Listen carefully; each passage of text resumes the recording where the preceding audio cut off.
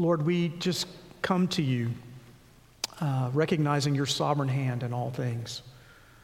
Lord, we know that you are the giver of life, that, Lord, you preserve life, and, Lord, you not only do that here on earth, but you also allow us to experience life and glory through your Son, Jesus Christ. And, Lord, it is times when tragedy strikes that we need to lay hold of the promises that you have given us. And so, Lord, I do lift up Susan's mother to you right now. I pray for the doctors who are at work on her. I pray, Lord, for her husband.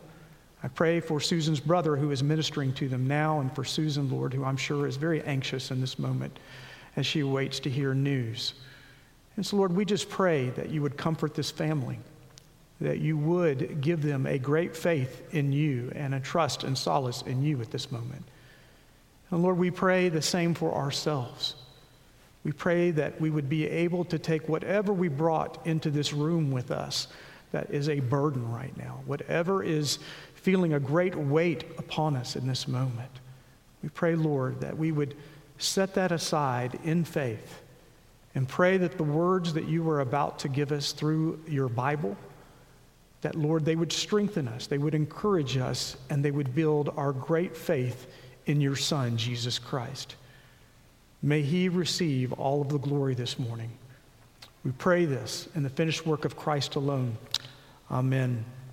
I've had many of you tell me that you were greatly aided by our last sermon from Matthew chapter 17. And if you will, please turn back there again with me right now. Again, that's found on page 822 in your pew Bible. You might want to actually open it up in your Bibles because we're going to be referring to chapter 16 as well.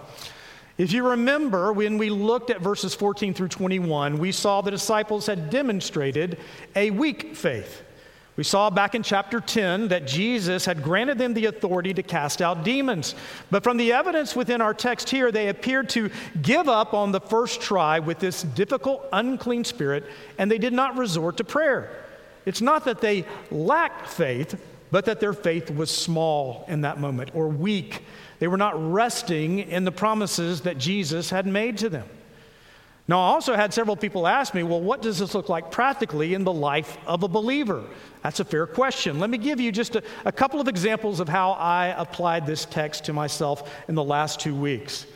I was on my way to a very difficult counseling situation. I was dealing with a person who was hurt very deeply and very emotionally. They were struggling to find peace with God in their situation.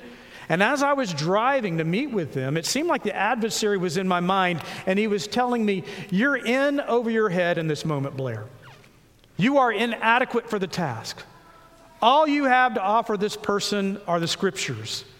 You can't comfort them.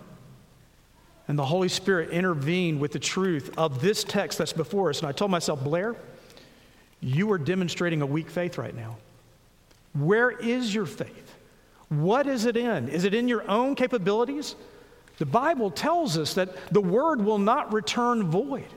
And just as we share in Christ's sufferings, his word is sufficient in this moment, that we should share abundantly in his comfort too. The gospel of Jesus Christ is enough. And I was bolstered to walk into that counseling session armed with only the Holy Scriptures. And while myself and the hurting person are still working through some issues, the text appears to be working in the heart of this individual. In another example, I needed to deal with conflict between myself and another church member. I had unknowingly offended them. And as I picked up the phone to deal with it, it felt like resolution to the situation was far removed from that moment. But again, my thoughts were directed to Matthew chapter 17. Blair, you have a weak faith. You have the Holy Spirit residing inside of you, and the other people that you're speaking to also have the Holy Spirit that resides in them. Do you not believe in the God of reconciliation? I dialed the number and proceeded to bring about healing as only the Holy Spirit could do in such a situation. In both scenarios, I went from a weak faith of relying upon my own power and devices to a stronger faith of trusting in the Lord. I bring this up because the concept of weak faith versus strong faith is relevant to our two verses this morning.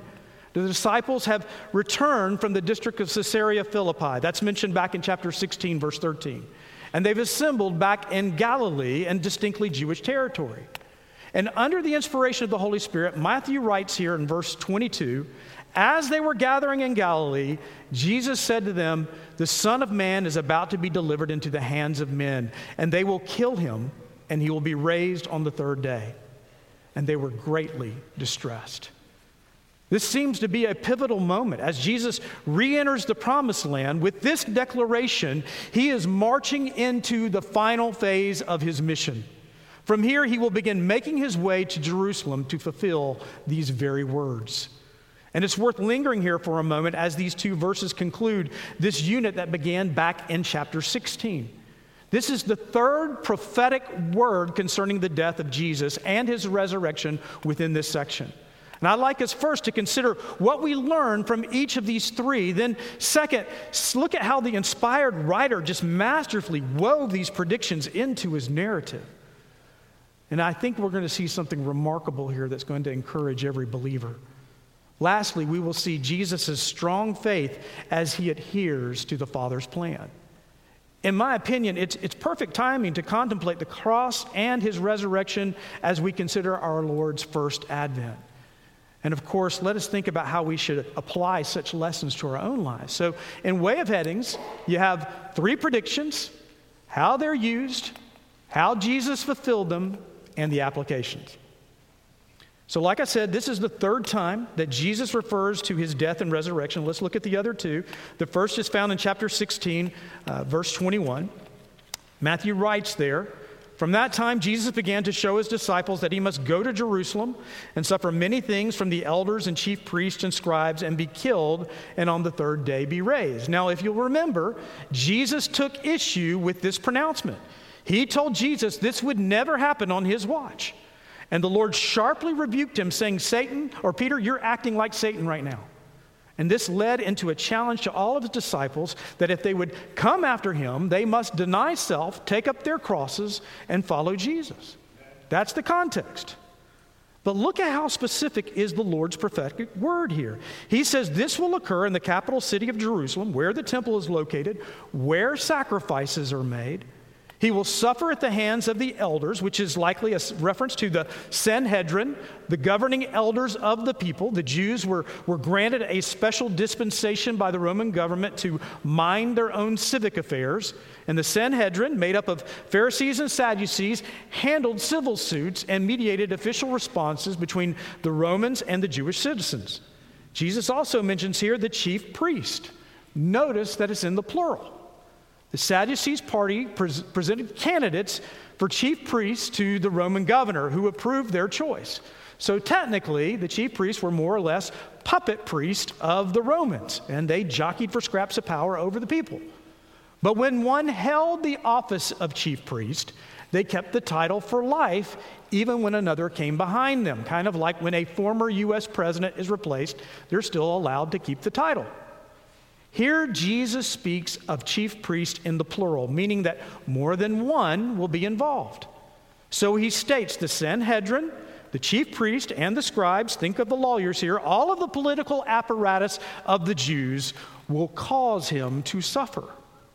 And note how this escalates. It will lead to his death. They will kill him, but he will be raised on the third day. That's the first prediction. Then we have the second one in chapter 17, verse 12. Jesus is descending down the mountain with three privileged disciples that were allowed to witness his transfiguration. And if you'll remember, Moses and Elijah appeared alongside Jesus in all of his glory. But as they're coming down from the mountaintop experience, the disciples want a solution to the dilemma that will be posed by the scribes. They just saw the historic Elijah with Jesus. The scribes were probably telling the people, well, we know Messiah will be with us when Elijah appears. When Elijah shows up, then we'll know that the true Messiah is here. Much like people believe that certain events must occur before Jesus returns before his second advent. And here Jesus answers them, and he sets them straight in verse 12, but I tell you that Elijah has already come, and they did not recognize him, but did to him whatever they pleased. So also the Son of Man will certainly suffer at their hands. Then the disciples understood that he had been speaking to them about John the Baptist. Elijah, in the person of John the Baptist, had appeared. John had been consistently preaching a message of repentance, and the kingdom of God was at hand, meaning the rightful king, the Messiah, was about to be revealed. And when Jesus arrived, John the Baptist pronounced of him in John chapter 1, "Behold the Lamb of God who takes away the sins of the world. This is he of whom I said, after me comes a man and who ranks before me because he was before me." In the spirit of Elijah, John was restoring all things. He was pointing the people back to what was truly important, not meticulously keeping the law, but to a Savior that could save them from their sins. But don't miss what Jesus was saying about this second appearance of Elijah. Remember when the scribes would say, when Elijah appears, then we'll know that the Messiah is here? Well, Elijah did appear. And instead of welcoming him, what did they do to him? Not only did they fail to recognize him, but they imprisoned him and they executed him. None of the religious leaders stood up for John to get released from Herod and Herodias' vengeful pride. And Jesus said if they did that to John, the anticipated Elijah figure, then certainly, and here he uses the Greek word mele here, meaning it must come about, it is destined to happen, then certainly the Son of Man will suffer at the hands of these same men. Therefore, it is implied that Herod might also be involved in some way with our Lord's suffering. But don't lose sight here that in chapter 17 also, remember, Jesus tells them that as they come down from this particular moment, Jesus says, "Tell no one the vision until the Son of Man is raised from the dead." So he's also referring to his resurrection a second time in this passage. And then we have this third prediction in today's text that echoes what came before it. The Son of Man is about to be delivered into the hands of men, and they will kill him, and he will be raised on the third day. Note the words "about to be delivered." From here on out, the conflict with the religious leaders is about to intensify. And so it begins. This prophetic word was so ominous that Matthew reveals the disciples were greatly distressed. But the irony is that the statement was meant to encourage the disciples, not distress them. Note, Jesus said, "I may be delivered here into the hands of men," but that is all they are, merely men. The Father is sovereign. They may kill the body, but Jesus is trusting in the one that preserves body and soul. Just as certain as he will suffer, he is equally certain that he will be raised on the third day. His faith is absolutely rock solid. It is sure. Now, when we look back to the beginning of this unit, we see these predictions weaved into moments of either no faith or weak faith, in which they are always compared to the rock-solid faith of the Lord Jesus, trusting in the Father's will. In the first few verses of chapter 16, the Pharisees and the Sadducees are demanding a cosmic sign from Jesus as proof to his divine claims. They ask for this because they refuse to believe the evidence that has already been presented.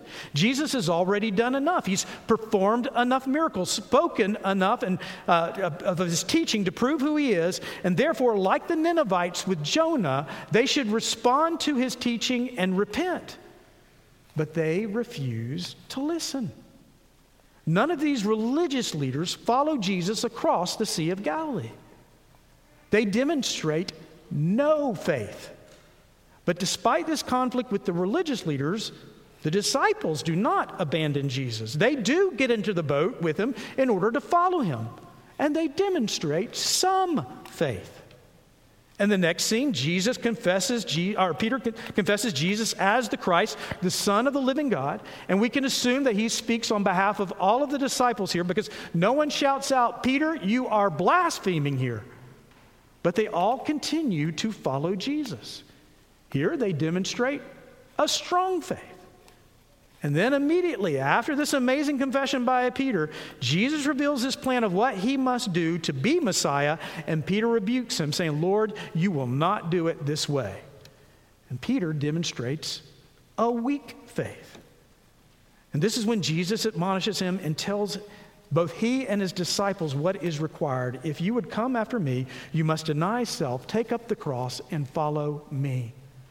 And despite the prediction and the challenges, no one leaves. No one deserts him. They continue to follow him, and they are demonstrating in this moment some faith. When Jesus returns from the transfiguration, he finds a dispute going on between the father of the demoniac and the disciples. The disciples could not cast this demon out due to their weak faith. And we learn from Mark and Luke's account that they should have prayed in order to do this, but they gave up too soon. It's not that they did not have faith, it was just they had weak faith. And get this, in verse 22 tells us the disciples here were all together in Galilee. This means that Peter, James, and John, who just witnessed the transfiguration, were present. They had just witnessed here two historical figures next to Jesus. Moses and Elijah were not dead. They were alive and breathing, and they were talking and conversing with Jesus. And Jesus was sitting there in all of his glory, just radiating before these three men. Then God the Father speaks and tells these men, "This is my beloved Son, with whom I'm well pleased. Listen to him." They had seen the Shekinah glory coming from Jesus, two dead men alive, the voice of God say, "This is my beloved Son," and yet verse 23 reveals they were still distressed. They were still worried about where and what these men could do to Jesus, despite having witnessed the power of God firsthand. I would say they were demonstrating a weak faith in such a moment. And this is in such contrast to the faith that Jesus is exhibiting himself. He is following the plan of the Father to a T. There was a plan that the Father had in place for Jesus. And according to Ephesians 1, God the Father had a plan where he would save mankind. We learn of it all the way back in the first chapter of Matthew. The angel told Joseph not to fear in taking Mary as his wife. Why? Because she shall bear a son, and you shall call his name Jesus, for he will save his people from their sins. Not perhaps save, not might save, not maybe save a few of their sins, but he will save his people from their sins.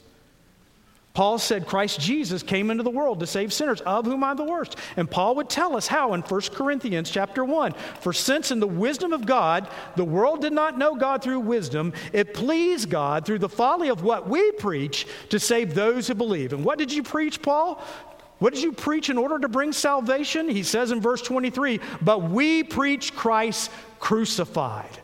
A stumbling block to the Jews and folly to Gentiles. But to those who are called, both Jews and Greeks, Christ, the power of God and the wisdom of God. Salvation comes from the same gospel that we preach on this day. This was the plan all along. As he was crucified, Jesus Christ would die in our stead, take upon himself our sin to pay the sin debt that we owed God for our transgressions. Isaiah 53, he poured out his soul to death and was numbered with the transgressors, yet he bore the sin of many and makes intercession for the transgressors. This was the Father's plan of salvation. This is how he would save a sinful people to himself and not hold their iniquities against them. This is why Jesus prayed in the garden on that fateful night, Father, not my will, but your will be done. What the Father was demanding from the Son was hard. But the hope and what Jesus was doing was that he was doing the Father's will. It was the Father's will to save us, and this is how it was to be accomplished. Therefore, Jesus willingly obeyed. And we'll see it unfold in Matthew's gospel. Jesus is betrayed by one of his closest companions at the instigation of these religious leaders that he talks about. He will first be arrested by the authority of the Sanhedrin, and he will stand before that council in chapter 26 along with two chief priests, Caiaphas the high priest and his father-in-law Annas, the former high priest. And in verse 67 and 68 of that chapter, these men, these elders, priests and scribes, charge the Son of God with blasphemy. They beat him. They spit on him. They mock him. They make him suffer. Then they take him and deliver him into the hands of the Romans, who alone had the power of execution. And Pilate, the Roman governor, he didn't want to deal with him, so he sent him to Herod, the same man that executed John the Baptist. And rather than intervene and save Jesus, he sends him right back to Pilate. And we see in chapter 27 that the entire population of Jerusalem was given the choice to either free Jesus or Barabbas, a known criminal and murderer. And they overwhelmingly choose Barabbas in favor of the meek and mild Jesus. Jesus is again taken to be mocked and whipped within an inch of his life by the Romans. And then they took his limp body with so little strength and they nailed him to a cross of wood. And it is also there that Jesus took upon himself the wrath of God for our sins. Why? Well, Paul explains in Galatians 3, Christ redeemed us from the curse of the law by becoming a curse for us. For as it is written, cursed is everyone who was hanged on a tree, so that in Christ Jesus the blessing of Abraham might come to the Gentiles, so that we, both Jew and Gentile, we might receive the promised Spirit through faith. To say that he would suffer and be killed to accomplish this was a vast understatement. Every single event that Jesus predicted came true. Stood before the council? Check. Stood before chief priest? Check. Treated in similar fashion as John the Baptist? Check. Killed by his own people? Check.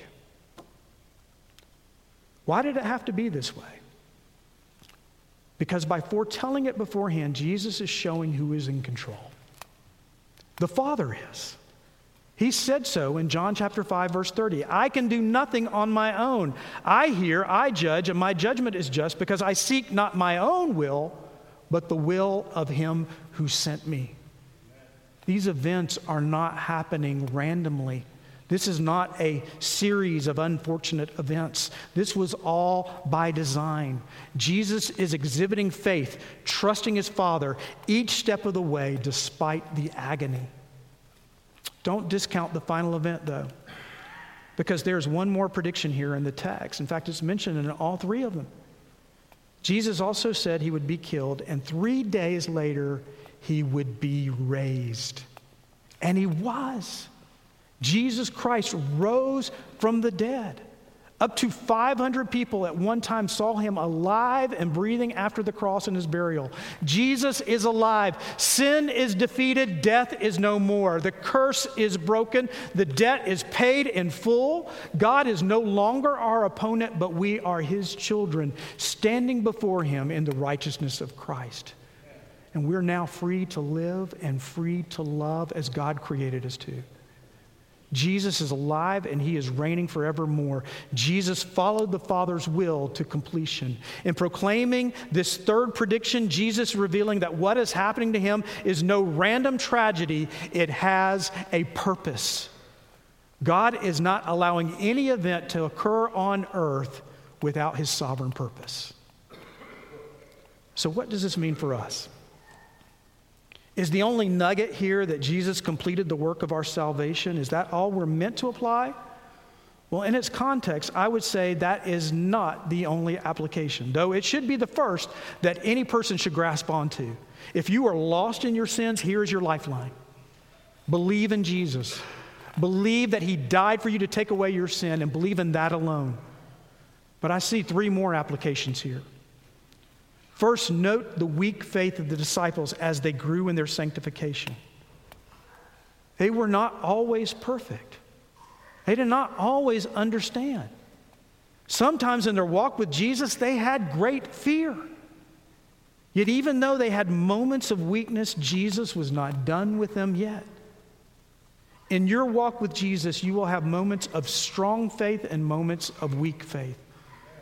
But the beauty is that as you experience these tests of faith, they are not meant to fail you, but to grow you, to make you steadfast in the work of the Lord Jesus. It is Jesus that has you, and his grace is sufficient, particularly in the moments when your faith is weak. Second, notice that Jesus demonstrates the sovereignty of the Father. But when God gives us a difficult path, we walk that path by faith in him and his promises. And Jesus never lies to us. He's always honest. He tells us beforehand that sometimes the path we walk requires that we carry a cross, that we die to self. We die to what we think must happen in any particular situation. Jesus told us that this would be so. Yet he also promises that whoever loses his life will find it. There is glory to be had in following the Lord Jesus through the valley. And third, we also know the end of the story. Advent should remind us that Jesus, very God himself, became incarnate, became a helpless baby. Imagine, if you will, that you're called to enter into a hospital ward of contaminated patients with some infectious disease. You have no personal protection whatsoever. But if you do not enter into that ward, then everyone in it will die. Not only are the patients sick and contagious, but their sickness causes them to lash out in their pain. They say hateful words and perform despicable acts, hoping that others will feel some measure of their pain. They even resist those who are trying to help them in that moment. That gives you some semblance of what Jesus did when he entered into this sin-sick world in order to save us. He became incarnated to bring us a remedy to our sin, because that is what the Father required. And just as the Father's plan required Jesus' death, it required his resurrection and glory too. God the Father kept his promise. And Jesus demonstrates that trusting to the end requires faith. Now, some of you are going through excruciating pain right now. Something has been ripped away from you. You've lost a loved one. Maybe a spouse has walked out on you. You've lost your health. Maybe a child who you thought was saved is no longer demonstrating the fruits of the Spirit. In such moments, consider the whole life of Jesus from his birth to his ascension. Each step he took in faith, trusting in the will of the Father. Yes, look at the cross that pays your debt, but also look at the glorious resurrection. He is alive. He conquers. And he is the first fruits that you too will live no matter what you endure in this world. You will live with him, and you will reign with him to the very end. Christ's example shows us that there is always purpose in the suffering. May we remember the ending as well as the beginning and the middle part of the journey. May we pray, Matthew 6:10, your will be done on earth as it is in heaven. Your faith in such moments may be weak, but he wins. He always wins. Let's pray.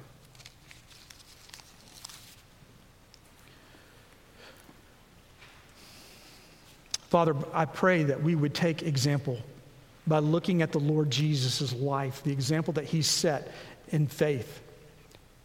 At every moment, when there was a time to waver, he never gave up. He always exercised perfect faith in you. Therefore, he is the perfect, acceptable sacrifice before you.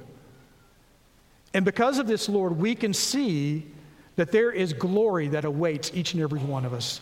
The glory is to be with you forever, to no longer have any sin that is inhibiting our relationship with you whatsoever. To know that you are working in us even in the midst of our weak faith and our trials and the times when it's hard to lift up our head. But Lord, you are doing so because you have made a promise to us, and your word is always sure, it is always true, and the example is the Lord Jesus Christ. So Lord, keep our eyes on Jesus. Help us to look at the author and the perfecter, the finisher of our faith, Lord. Allow our faith to be in him and what he has accomplished on our behalf, so that we will no longer rest in our own devices, but that we would look upon Christ, knowing he has accomplished it all. Oh, may he receive the glory in such a moment. We pray, Lord, that just as he has come to us, that we now would come to him. We pray in the finished work of Christ alone. Amen.